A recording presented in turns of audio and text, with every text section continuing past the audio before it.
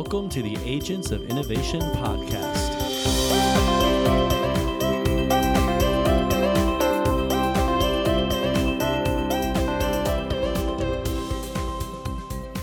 Where we feature conversations with entrepreneurs, philanthropists, and artists. Hello and welcome back to the Agents of Innovation podcast. I am your host, Francisco Gonzalez, and I want to welcome you to episode 17. If you haven't checked out any of the previous episodes, or maybe haven't checked out all 16 of them, I encourage you to go back and do that.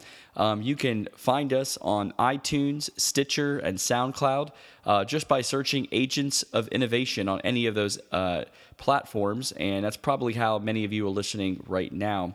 Also, you can find us on Twitter at Agent Innovation, or on Facebook at facebook.com/Agents of Innovation podcast. Or you can just go to the Facebook search bar and type in Agents of Innovation, and you will find us. And I really encourage you to like the Facebook page, follow us on Twitter, and also send me a message and let me know what you think about this episode or any of the previous episodes. If you have any ideas for future guests or things we might talk about, maybe some themes or anything like that, let me know. I really would appreciate hearing your feedback. And thanks to those of you who have given me a lot of feedback. It's really been great, and trying to continue to improve and bring you also some great guests. And today we have Sam Thacker, who is both an entrepreneur and a musician. In fact, I first got to know him when he was a musician, and then he transitioned into an entrepreneur. But as I always say, a lot of these independent artists and musicians that I find out there really are entrepreneurs out in the music world doing their thing. So I think the transition is something we're going to hear kind of some cool things about today, and look forward to hearing your feedback, and we'll look forward to having Sam Thacker on. Also, don't forget to visit my personal website, franciscogonzalez.us, and when you go there, click the podcast button up at the top, and that'll take you to all the blog posts we've had about all of our guests who have been on this podcast, including this one on Sam Thacker. So look forward to hearing from you, and thanks for engaging with us. And now let's get to another podcast.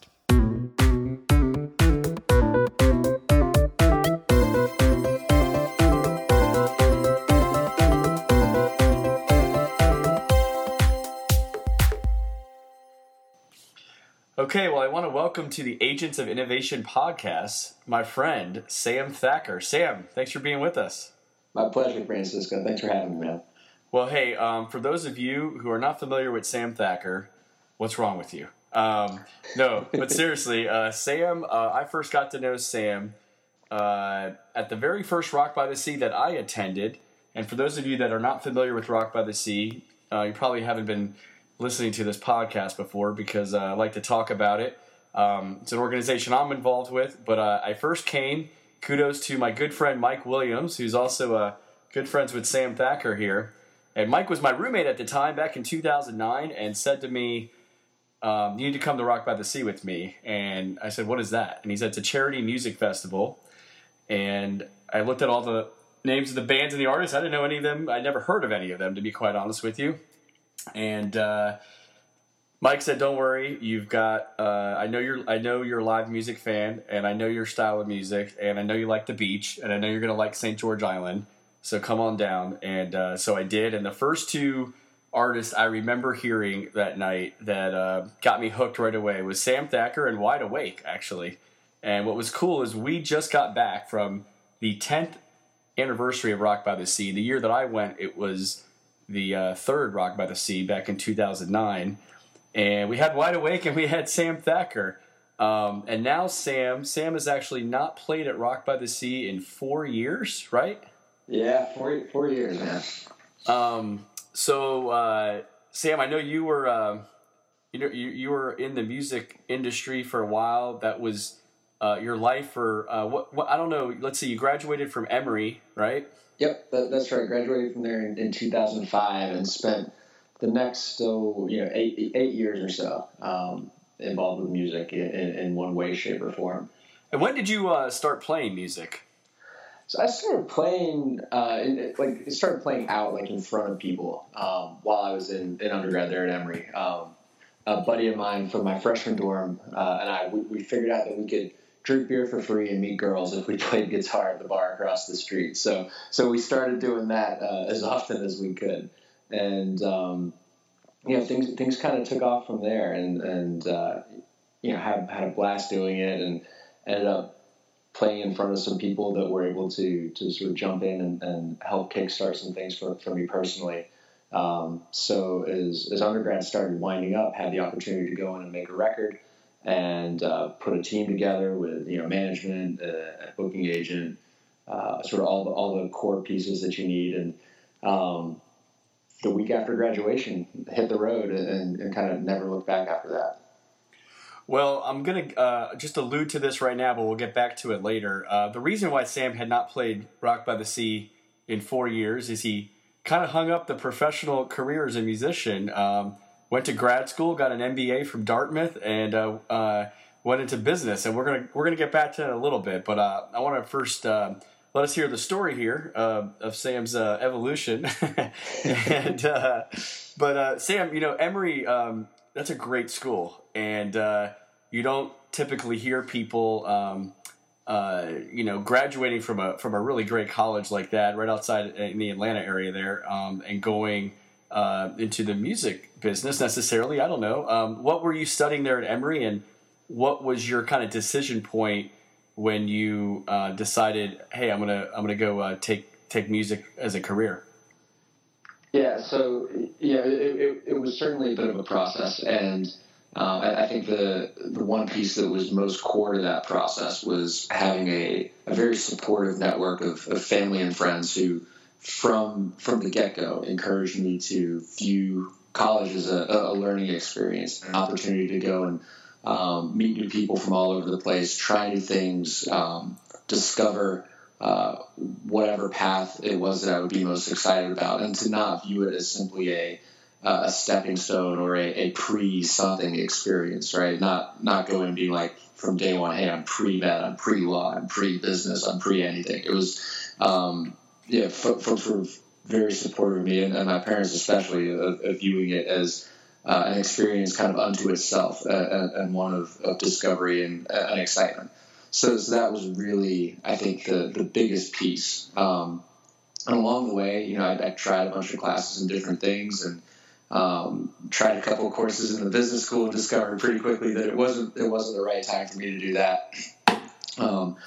And I loved the English and philosophy classes that I'd taken, so ended up being an English and philosophy double major, but also spending a lot of time, especially as I sort of progressed from a freshman to a sophomore, junior, senior, spent more and more of my time playing music, and discovered that was where my passion lay. And I think, at first, my folks were definitely kind of like, okay, well, that's a nice hobby to have, right? Again, supportive all the time of saying, find what it is that you're really excited about doing, and do lots of that. But I don't know if they expected that to be music, but once they saw that I was taking a very serious approach to it, putting a team together, investing in this small business that I was starting, right? And that investment took the form of, a vocal coach, and time in the studio, and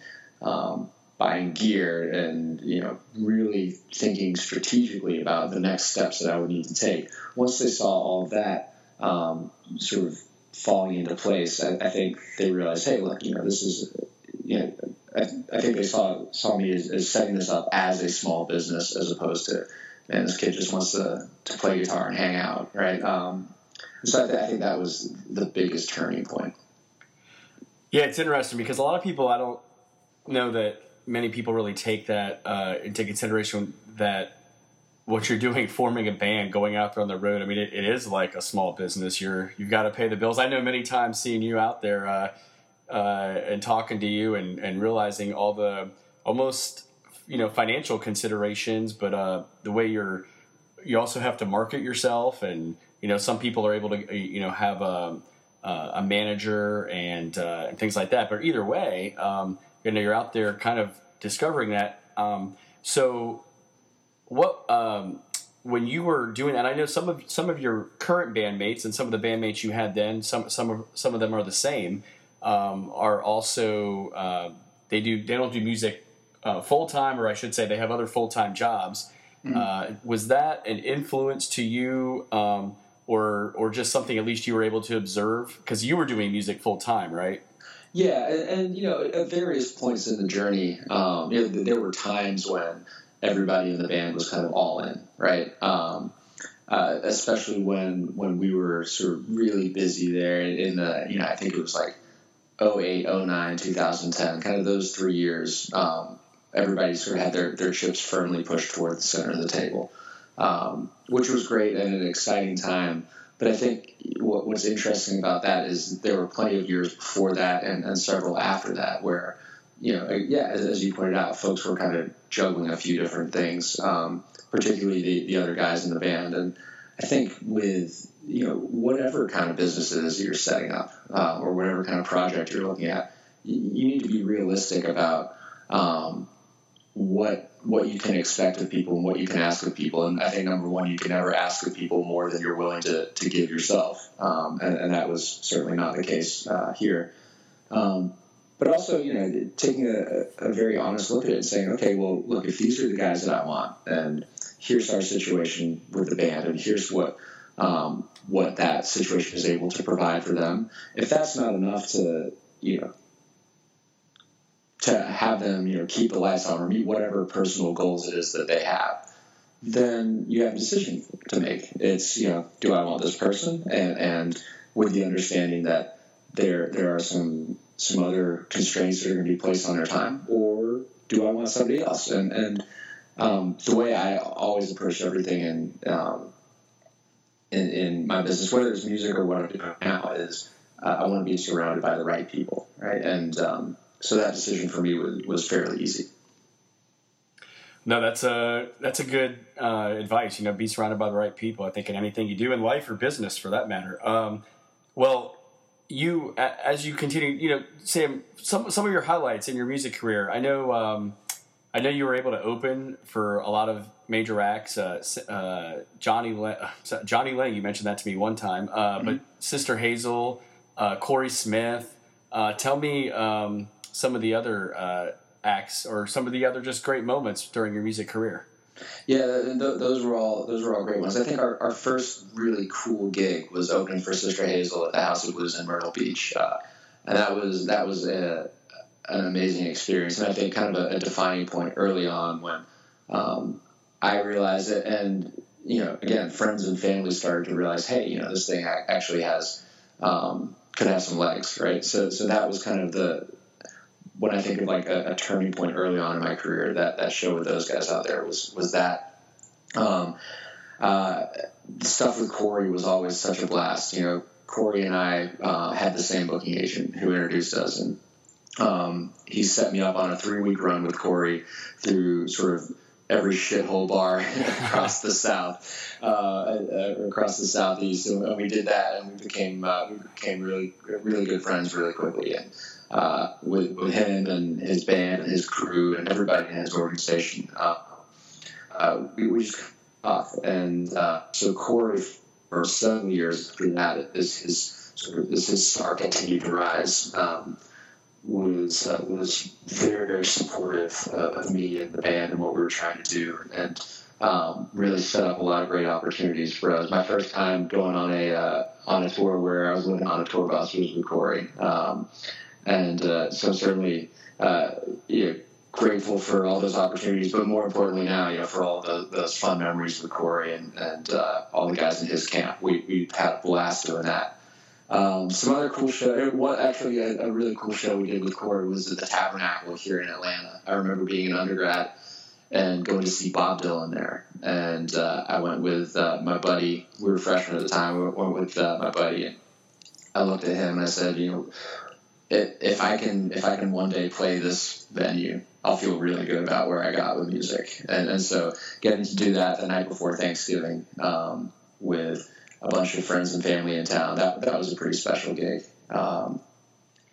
We did several of the Rock Boats, which I know you're familiar with, Francisco, but big floating music festival out at sea.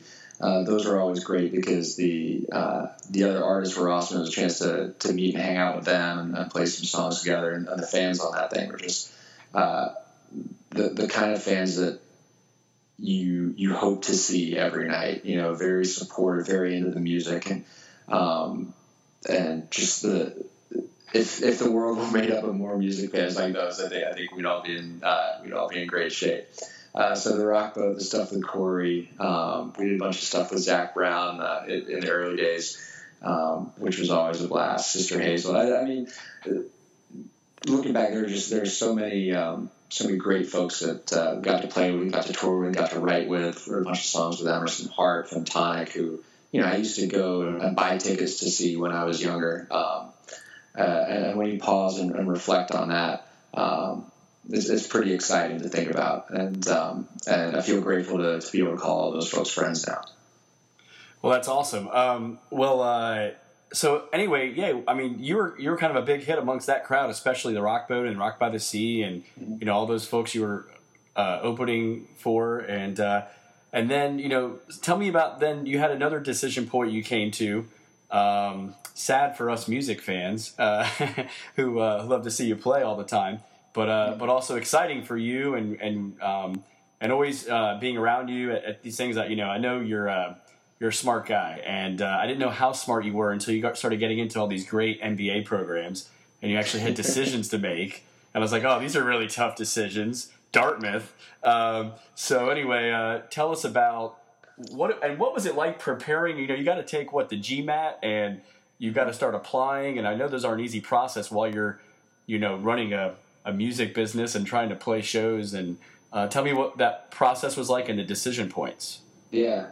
So it's a bit of a winding path, right? But I think that the first thing that I kind of had to square up was the decision point whether to pursue it or not. And one of the things I learned early on in music is you go from being the young new kid on the block who doesn't know anything to the stage veteran pretty quickly. So, after a couple of years of touring around, I would start getting calls from folks being like, hey, man, Sam, you've been doing this forever. And by forever, Francisco, they seriously meant 2 years, which is crazy on its own. But, hey, man, you've been doing this forever. You seem to be getting by. And you tour a lot. Well, whenever my band tours, we lose money. How do you tour and make money? Or, hey, we're putting out a record. How should we think about independent distribution? What do you do? So I would go and I would sit down with folks, and I would talk to them about what had worked for me and how I saw the business evolving and what I thought could work for them. I really enjoyed those conversations. It was really exciting for me to be plugged in with people talking about something that I loved, but also something that was really important to them, and helping them think through it.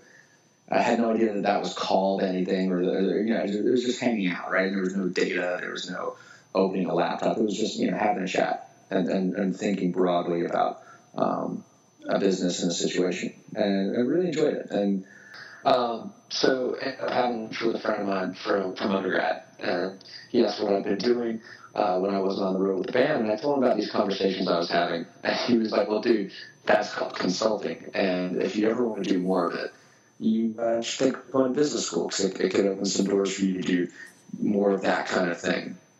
So I thought about it for a little while, kind of sat on it, and as I was thinking about it, more of those kind of opportunities came up. It went from talking to other bands to talking to some small businesses in the music industry, a small label, things like that, and helping out with different kinds of problems. And I was continued to be really energized by the work. So with that in back of my mind, I thought, what would it look like? What would a change look like? And there's certainly nothing wrong with starting to explore a little bit. So while I was playing at night and writing most days, I would carve out a few hours every morning to do a little bit of research into the process and start studying for the GMAT, as you pointed out. And decided, what the hell? Let's put a date down on the calendar. So put a date down to take the test and sort of work backwards from there in terms of what I thought I needed to do to get ready, and did all that, and that went well. And so kind of in my head had an idea of the kinds of places that might be reachable for me in terms of applying to a business school. So put together a short list and work through the applications, and before you know it, hit submit on all of them, and ended up with a tough decision to make, which was a great position to be in. Felt very lucky, and after talking to friends and family, decided this was kind of the right time to try something new. And at a point in my life, sort of somewhat newly married, been married for a couple of years, but no kids. If we were going to take a chance like this and do something different, now was going to be the time. And so jumped on it, and looking back, was absolutely one of the best decisions that I've ever made. Went to business school, had an absolute blast, met phenomenal people from all over the world, learned just so much, and not just content, right, but learned a lot about myself and the kind of person and kind of leader that I wanted to be. And then, of course, the experience opened up a lot of doors that would not have been open to me otherwise. So, it was a tough decision to make, leaving music. Tough decision to make, moving away from Atlanta and again, friends and family for a couple of years, without knowing exactly what the end result was going to be. But it was a hell of an adventure, and really, I don't think could have worked out any better. Well, that's awesome. Well, that was great. Thank you for sharing all that. And, one thing through this podcast and just meeting a lot of other entrepreneurs and different people, you hear a lot of similar themes. And one, you hear when decisions have to be made, but also when ideas it sounds like your friend almost planted an idea in your head, and whether he did that purposefully or not, just threw something at you that kind of stimulated some thought that you pondered for a while and then just acted on. But also it seems like another theme is that you did have to take a little bit of leap of faith, a little risk. And it wasn't probably, I don't know what you think about it now, if it was a risk, but it was definitely a change. And sometimes people are a little afraid to get out of what they're doing, what they're comfortable with, and kind of make a change. Yeah, Francis Scott, I agree with you, man. I think there was definitely a lot of risk involved. So, we were living in Atlanta. We just bought a place. So, had a bunch of debt on our place, and the real estate market wasn't great then, right? yeah, it was an interesting market, and also, look, be completely transparent. You have a budding or an early stage music career. There are a lot of things that are great about it. The cash flow is not usually one of them. So to go and do this business school thing, we were looking at taking out a bunch of debt to borrowing a bunch of money we didn't have to go and do this program. Moving across the country, my wife Melissa was putting her career on hold or in jeopardy. And we're trying to figure out what to do with our place. So yeah, it was there were a lot of times kind of in that decision-making process after we decided to do it, but before it was actually time to go, we were like, man, is this the right idea? I don't know, but there was also, that was something that, between Melissa and I think really, really strengthened what we had, right? It was a moment of us putting our trust and our faith in each other, and saying, we'll do this, and we'll figure out a way to make it work, and we'll come out the other side and be better off for it. And it was kind of a really nice moment, I think, in our relationship as well, where we just had to trust in each other and understand that, no matter what was around the corner, we were going to go through it together, and we'd be fine. Well, that's great. So tell me, you graduated from Dartmouth, and I think, what was that, like 2014? That's right. Yep. What was is what you're doing now the job that you are still in from that time? That's right. Yeah. So started up there, fall of 2012, and the way business school usually works is you go and you do an internship in the summer between the 2 years, and so I knew from what my friend had told me consulting was that I might actually like it, so I wanted to spend my summer doing an internship with a consulting firm, and had the opportunity to do that with McKinsey & Company. So I spent the summer with them and had just an incredible experience. Worked really hard, but learned a lot, and worked with amazing people who quickly became and still are close friends and mentors. And, I came out of that summer feeling like if these are the kind of people that I could get to work with every day, and these are the kind of problems that I could get to work on, then this is for me. So at the end of the summer, they asked me if I'd like to come back when I graduated, and it was a pretty easy decision at that point. So I went back and did the second year at Dartmouth and finished up, and then graduated in the summer of 2014, and went back to McKinsey right afterwards, and have been there since. So what are you doing now for McKinsey? And tell us a little bit more about what they do. I know they're a leading kind of consulting firm. You hear their name everywhere. Maybe the leading consulting firm out there in some places. Tell me a little bit about what they do and about what you're doing there. Yeah, so it's it can sound a bit vague, but it's management consulting. And the idea, Francisco, is when companies, and these tend to be large companies, are facing a particularly challenging situation, they will often bring in external advisors to help them structure the problem, view it objectively, and put a bunch of analyses against an early stage hypothesis, and figure out the best path forward, and help them put up the parameters and the guardrails to implement whatever solution they arrive at. So, our firm works with, again, it tends to be a lot of large companies, but also, a few small ones, and public sector clients and governments around the world. But companies across just about all industries, from finance to energy to consumer goods, retail, hospitality, other forms of travel, kind of, again, public sector, you name it. And within those industries across all functions as well, so marketing and sales, strategy, finance, operations, organization, all of those kind of things. It's kind of it's a big sandbox in which you get to play.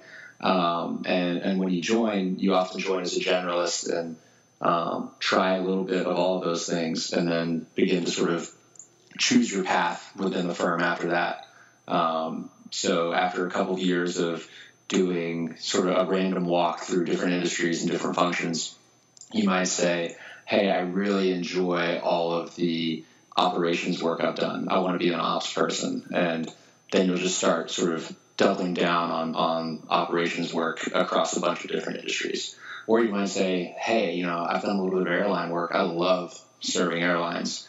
I just want to do airline work. And you'll just do all airline work. And you might work across different functions, but you'll sort of focus. You'll choose an industry to focus on as opposed to a function. So it's kind of up to you. It's a bit like going to school and choosing what you want to major in. But the common denominators are you get to help help organizations, and for me, what's more exciting is you get to help people who are at sort of major turning points in their career through really challenging, complex problems with lots of interdependencies, and you get to work with a phenomenal team to do it. You're always learning, you're always pushing yourself, you're always sort of stretching outside of your comfort zone. So it's an exciting place to work and an exciting thing to do. I'm really enjoying it. So where you're at with McKinsey now, you've been there, I know you did the internship the previous year, but you've been there about 2 years almost. And have you decided what you're going to major in yet? So not yet, but I'll probably approach that point in the next year or so. But right now I'm just having fun seeing what's out there, and it's especially exciting for a guy like me who's coming in with a bit of a non-traditional background, to go and really see what each of these things looks like, right? And it's been, again, really rewarding, really educational, and I don't feel like I'm done exploring just yet. So I'm going to try and push the decision point off a little bit further. Well, that's fair enough. Well, and Sam, you were telling me this has kind of currently, at least with what you're doing, kind of a lot of extensive travel for you. I know you live in Atlanta. You've got Melissa there, your wife, and great little 1.5-year-old boy who I saw this weekend, Matthew. what are the demands like on your job? You're working a lot of hours a week, right? Yeah. So there are some structural challenges with the role. One is, again, these are big problems and complex situations, and that often requires a lot of hours. So that's one, right?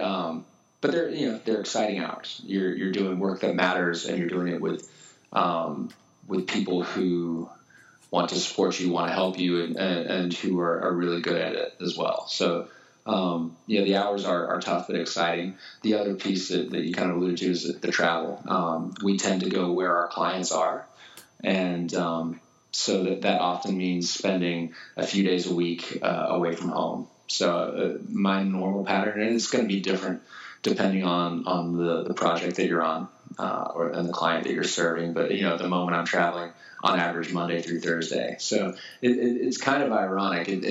You go from traveling around to play music and not being home sort of Wednesday through Sunday to traveling around on this end, being gone Monday through Thursday. And I often joke with folks at work now who, we talk sometimes about how the travel can be tough. I was like, in some ways this is actually a lifestyle improvement over music, because at least I'm home on the weekends and go out and have some fun on a Friday and Saturday night now. That is true. Well, speaking of kind of comparing and contrasting here, what, other than now your schedule's kind of flipped and hey, people were buying you drinks before, though, right, at the bars when you're playing. But tell me a little bit of how have what you did with music. How has it kind of prepared you for what you're doing now, and also what are some of the just kind of things you're seeing that could be similar or different? So I think the number one common thread, Francisco, is a comfort with ambiguity. And I think in any situation where you're starting your own business, but certainly in the music industry, you don't know what's coming around the bend, right? And as grounded as you may be in the art that you want to make, right, or the way you want to position yourself as an artist, you don't know what's going to happen next month, next year, right? And so you become comfortable just throwing yourself sort of 100% into something with no guarantees. And I think as I think now about my role in sort of a more formal business role, while it's not the same in that you sort of what you're going to be doing a month later or what the next month is going to look like, you are in this role, in many complex situations, again, with a lot of interdependencies where it's not really clear early on how everything is going to come together. But you get comfortable breaking it into smaller component parts and biting off what you can chew one day and getting that down, and then going on to the next day and the next day and the next day. And then at the end, building it all back together. And that comfort with ambiguity, I think, is really really important. And the second piece that I think I'll always take with me for music is the idea that nobody's just going to give you anything, and sometimes it doesn't matter how hard you work at something or how much you want it. In music, your effort is not perfectly correlated with any kind of outcome or success. I can think of several of my favorite artists who I think are some of the most talented folks in the world, who worked tirelessly at their craft and put everything into it. And for them, it just for some reason the stars didn't align and they weren't on the radio all day every day and didn't go sell out Madison Square Garden. And for them that's fine. That's they're still doing their thing.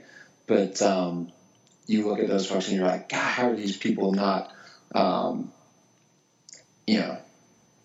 at the top of the charts, and how are these people not household names? They're phenomenal.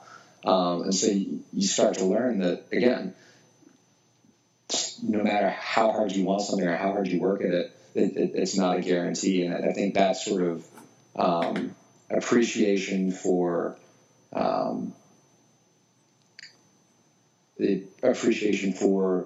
sort of chance and luck is something that is good for all of us to have in mind. Well, that was always my question about Sam Thacker. Why is he not a household name? He's a household name here in my household. To be clear, I'm certainly not grouping myself in that category. But, well, I am.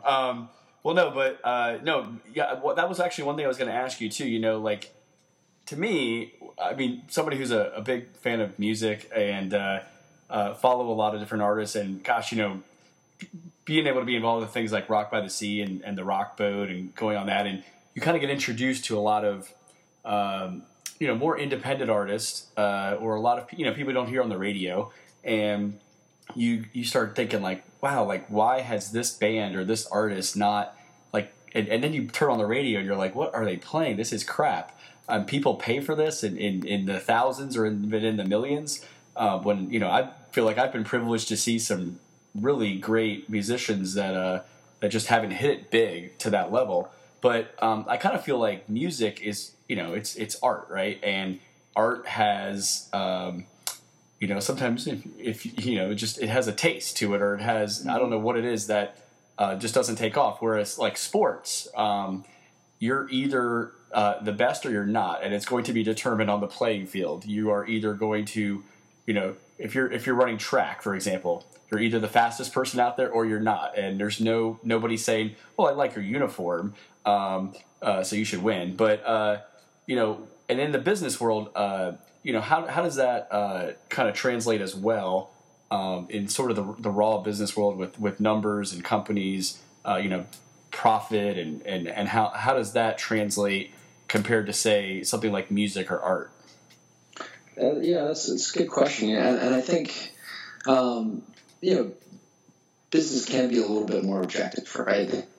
There are sort of core metrics that you can look at to help make a decision, or metrics by which you can evaluate performance, right? You mentioned, you know, whether it's profitability or market share or growth, you know, whatever you want to look at, you can cut the data up and paint a fairly clear picture. That said, you know, I think there are times, often, especially when you're doing what I'm doing now, which is, you know, advising companies, right? The data can give you sort of the 80% answer, right, or the 50% answer. Right? There are also sort of broader strategic considerations that you need to think about at any decision point, right? So I think this is where there's perhaps a bit of a corollary to music and art. You know, if you're a company and the numbers are telling you one thing, you also do need to take in sort of a qualitative consideration and say, well, you know, how does this fit with who we are and who we want to be?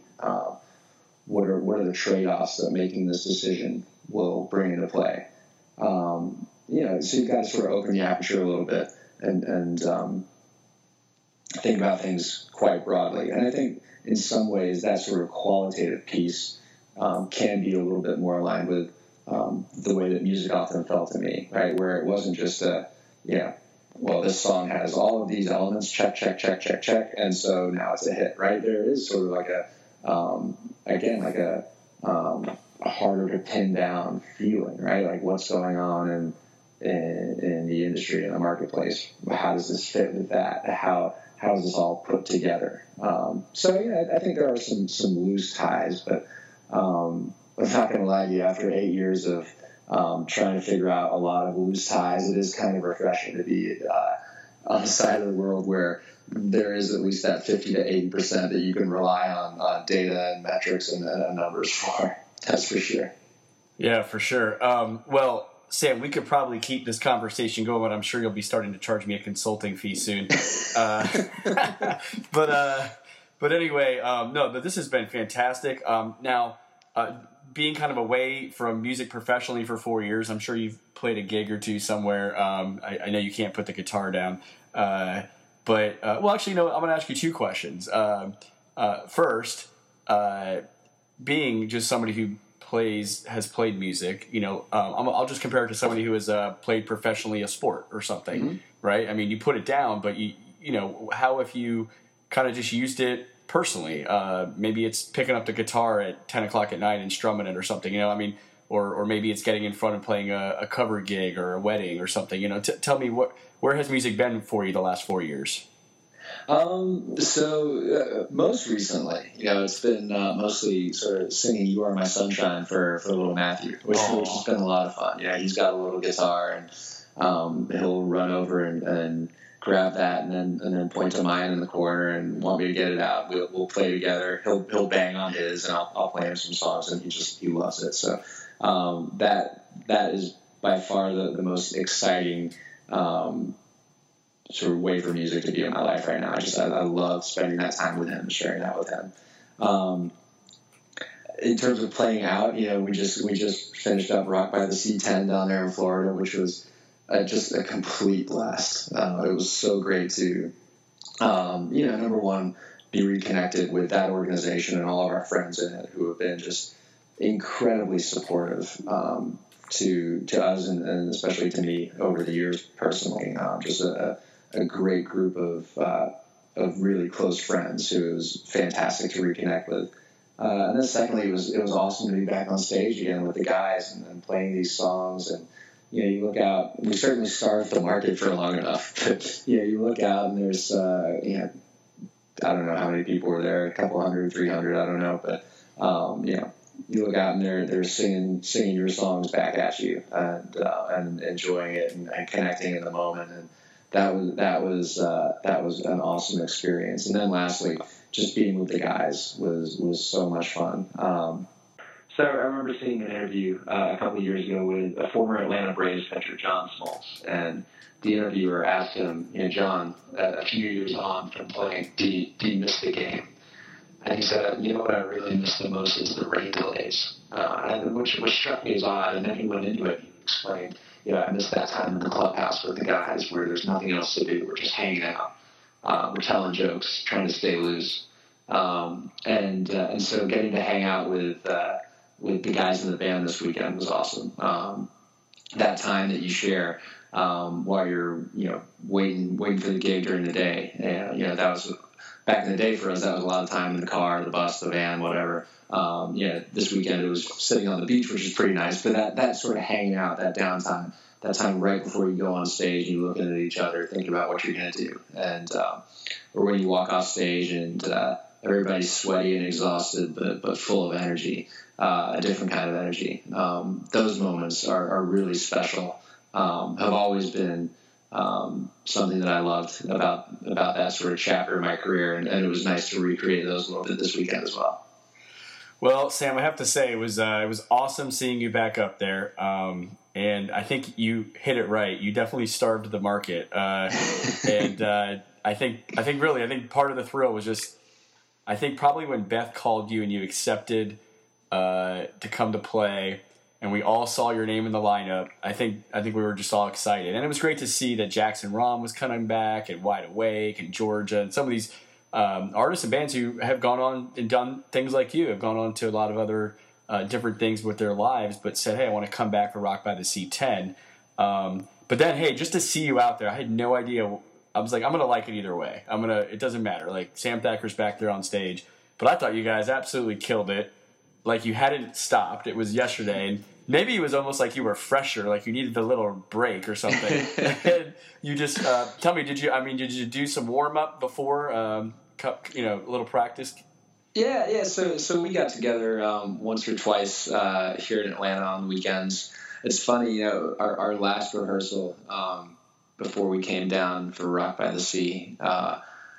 When I think back to how we used to rehearse, it was we'd start at 10 o'clock at night and we'd have a pizza and a few beers and all that. Last week before we went down to Florida, we wanted to get together and run through some tunes, but Matthew had a birthday party to go to that afternoon, so we started at 10 in the morning with coffee and donuts instead of pizza and beer, and hacked our way through the songs. But it was great, and the guys the guys in the band are just complete pros, right? And so my objective here was to make sure we all remembered the songs, but then for me to mostly stay out of their way. And I figured it would be fine if I did that, because, again, you come back to surround yourself with great people, and people who will push you and challenge you to be your best. And they certainly do that. So just to be on stage with them, I knew we'd be all right.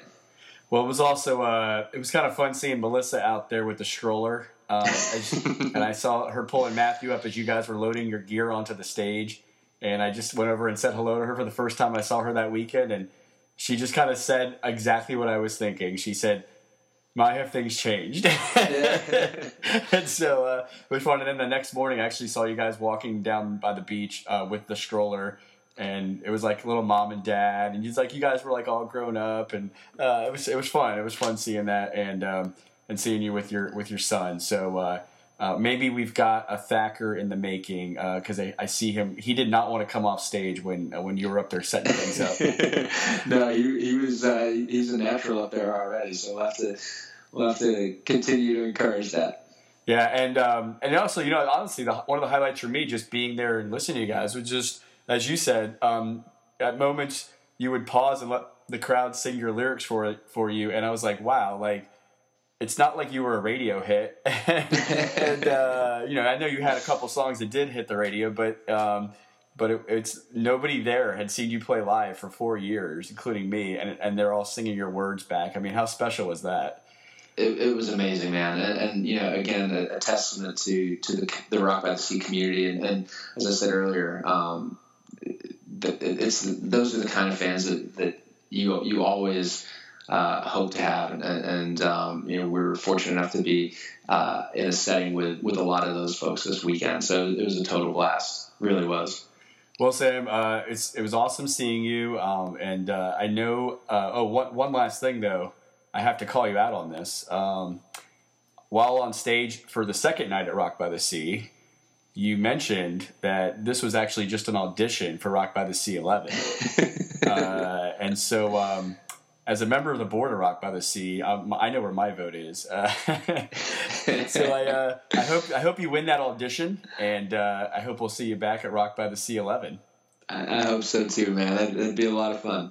All right. Well, we're gonna close it out here with a song by you. I think I'm gonna play here "Who I'd Rather Be." One of my favorites. Man. Thanks, Sam, so much for being with us. Thank you, Francisco. All right.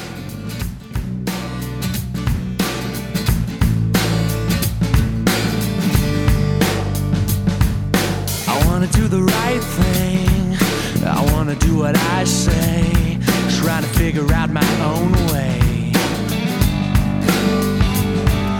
I don't need attention, but I don't wanna be ignored. I need to be my own, but I wanna be yours. Lost and alone, confused and ashamed, I wanna move along, but I won't play the game. I keep looking for something I've been trying to find, and all that luck I'm after lets me down, leaving me behind. The world keeps spinning around me, I can't stand the speed, so I crawl in between who I am and who I'd rather be. Da-da-da-da, da-da-da-da, who I'd rather be. Da-da-da-da, da-da-da-da. Well, I got my own problems, I got my own dreams. I know I've got the answers just like everybody. And I'll speak my mind right at the wrong time, leave the wreckage of my words just laying there.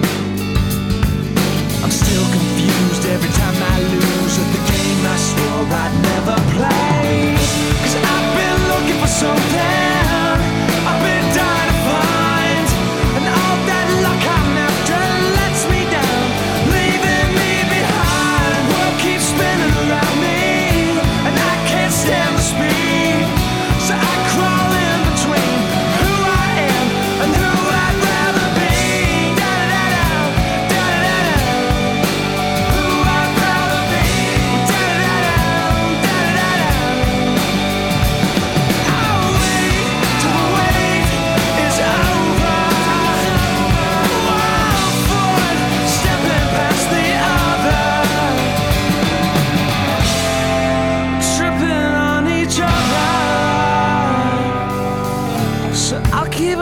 something I've been dying to find, and all that luck I'm